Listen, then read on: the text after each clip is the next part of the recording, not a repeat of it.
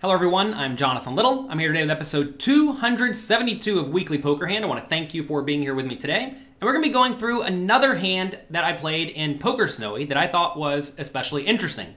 If you have not already signed up to Poker Snowy, head on over there right now at jonathanlittlepoker.com/pokersnowy and sign up, because testing yourself against strong artificial intelligence is a great way to improve your default poker strategy. So let's take a look at this hand. The button raises in this scenario to 280 chips, and now it is on me in the big blind with a 40 big blind stack. Now, I like to do 3-bet, and I think 3-betting is definitely what I do in my day-to-day poker play, because I think a lot of people raise the button too wide, and then they fold 2 3-bets too often. So, I like to do 3-bet here to 1,000, but let's take a look at what Poker Snowy would have done. It would have 3-bet king. Well, it would have called king 9 offsuit, actually, which is kind of interesting. Notice it is electing to 3-bet using a bit of a polarized strategy. You see it's 3-betting the hands in green here, so it's 3-betting pretty linear up top, just all the best hands. Then it's also 3-betting ace 5 offsuit, ace 4 offsuit, and then the suited aces. And it is electing to not use any of the other blocker hands as bluffs. So really it doesn't have all that big of a bluffing range here, and that's because you are out of position, which does make logical sense. I was using a little bit more of a polarized strategy, right? So that is what I did. It's interesting that his flatting range is kind of unprotected, which is going to make you somewhat susceptible to being squeezed by the big blind.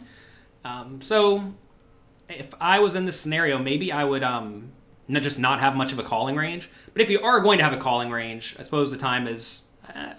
I guess I'm not sure. If you're going to have a calling range, I mean, I get that this hand fits in. That said, I would typically have 3-bet here. Anyway, I did 3-bet this time. Opponent calls as expected. Flop comes 9-8-4. And now I have to figure out what to do. So, in this scenario, I elected to bet 750, which the program thought was fine. Let's take a look at what the strategy advisor says here.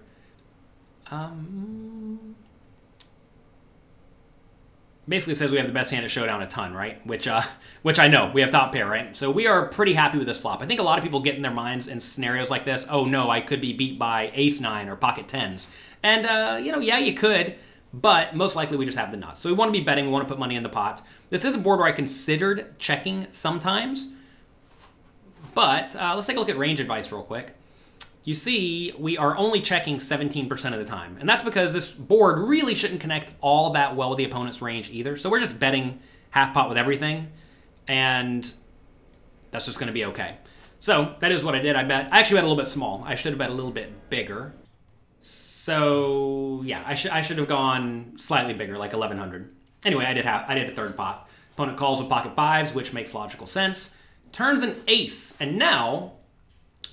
this is a tough spot, because if you take a look at this over here now, we actually need to be doing a whole lot of checking. And when we check, we actually have one pair a whole lot of the time. Whereas our all-in range is going to be the best hands, right? A lot of the very good strong hands. And then a few random high cards, which, let's scroll down and take a look at the high cards. High cards here are going to be stuff like... Jack 10 probably. It's probably going to be jamming Jack 10, maybe 10-7 suited if it has it, which it probably doesn't. But we see here Jack 10, right? Jack 10, Queen 9's a pair, King 9's a pair. So it's jamming some King 9s. But anyway, in this scenario, it's going to be jamming a lot of the unpaired hands plus some just really good hands. So it does make sense to check this. I check. Opponent checks behind, which makes sense. I don't think he needs to bluff here, because if I'm checking some aces, that's just really, really bad for him. As you saw, I was checking some sets and whatnot too. River's an 8. Now I have to decide what to do again. And I elected to check. I think we probably do want to be doing a decent amount of checking. And if, again, we look at our all-in range, there's going to be all of the good aces, well, all the aces. Selecting to jam some kings, pocket queens, pocket jacks. Then a few more bluffs like king, jack, and king 10. Those king, jack, and king 10 are somewhat marginal hands here. So that's interesting, right? that it is still bluffing this river, which does make some sense. Jack 10s are obviously bluffing a decent chunk of the time, Queen 10s if they have it. So the betting range here is pretty polarized to pocket jacks and better, and then a lot of the bluffs. And then the checking range, let's see how much garbage is in the checking range. Notice no garbage is in the checking range, right? It's literally all one pair or better. And that's going to allow you to call at whatever minimum defense frequency you need based on your opponent's strategy. This time, though, it went check-check. Opponent doesn't need to bluff here.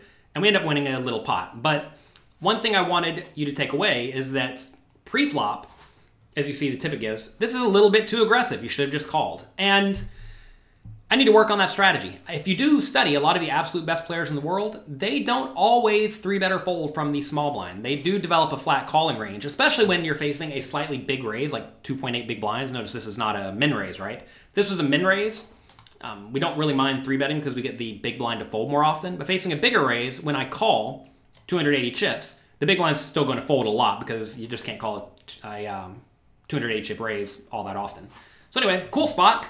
And just playing one session, I find myself getting in a few of these spots over the course of like 20 minutes and finding a few spots that are at least worth taking a look at to confirming that you either agree or disagree with Poker Snowy's play will go a long way to helping you think more about the game. And it's a great way to get experience when you don't actually have time to go play poker. I'm home a lot of the time with my kids, right?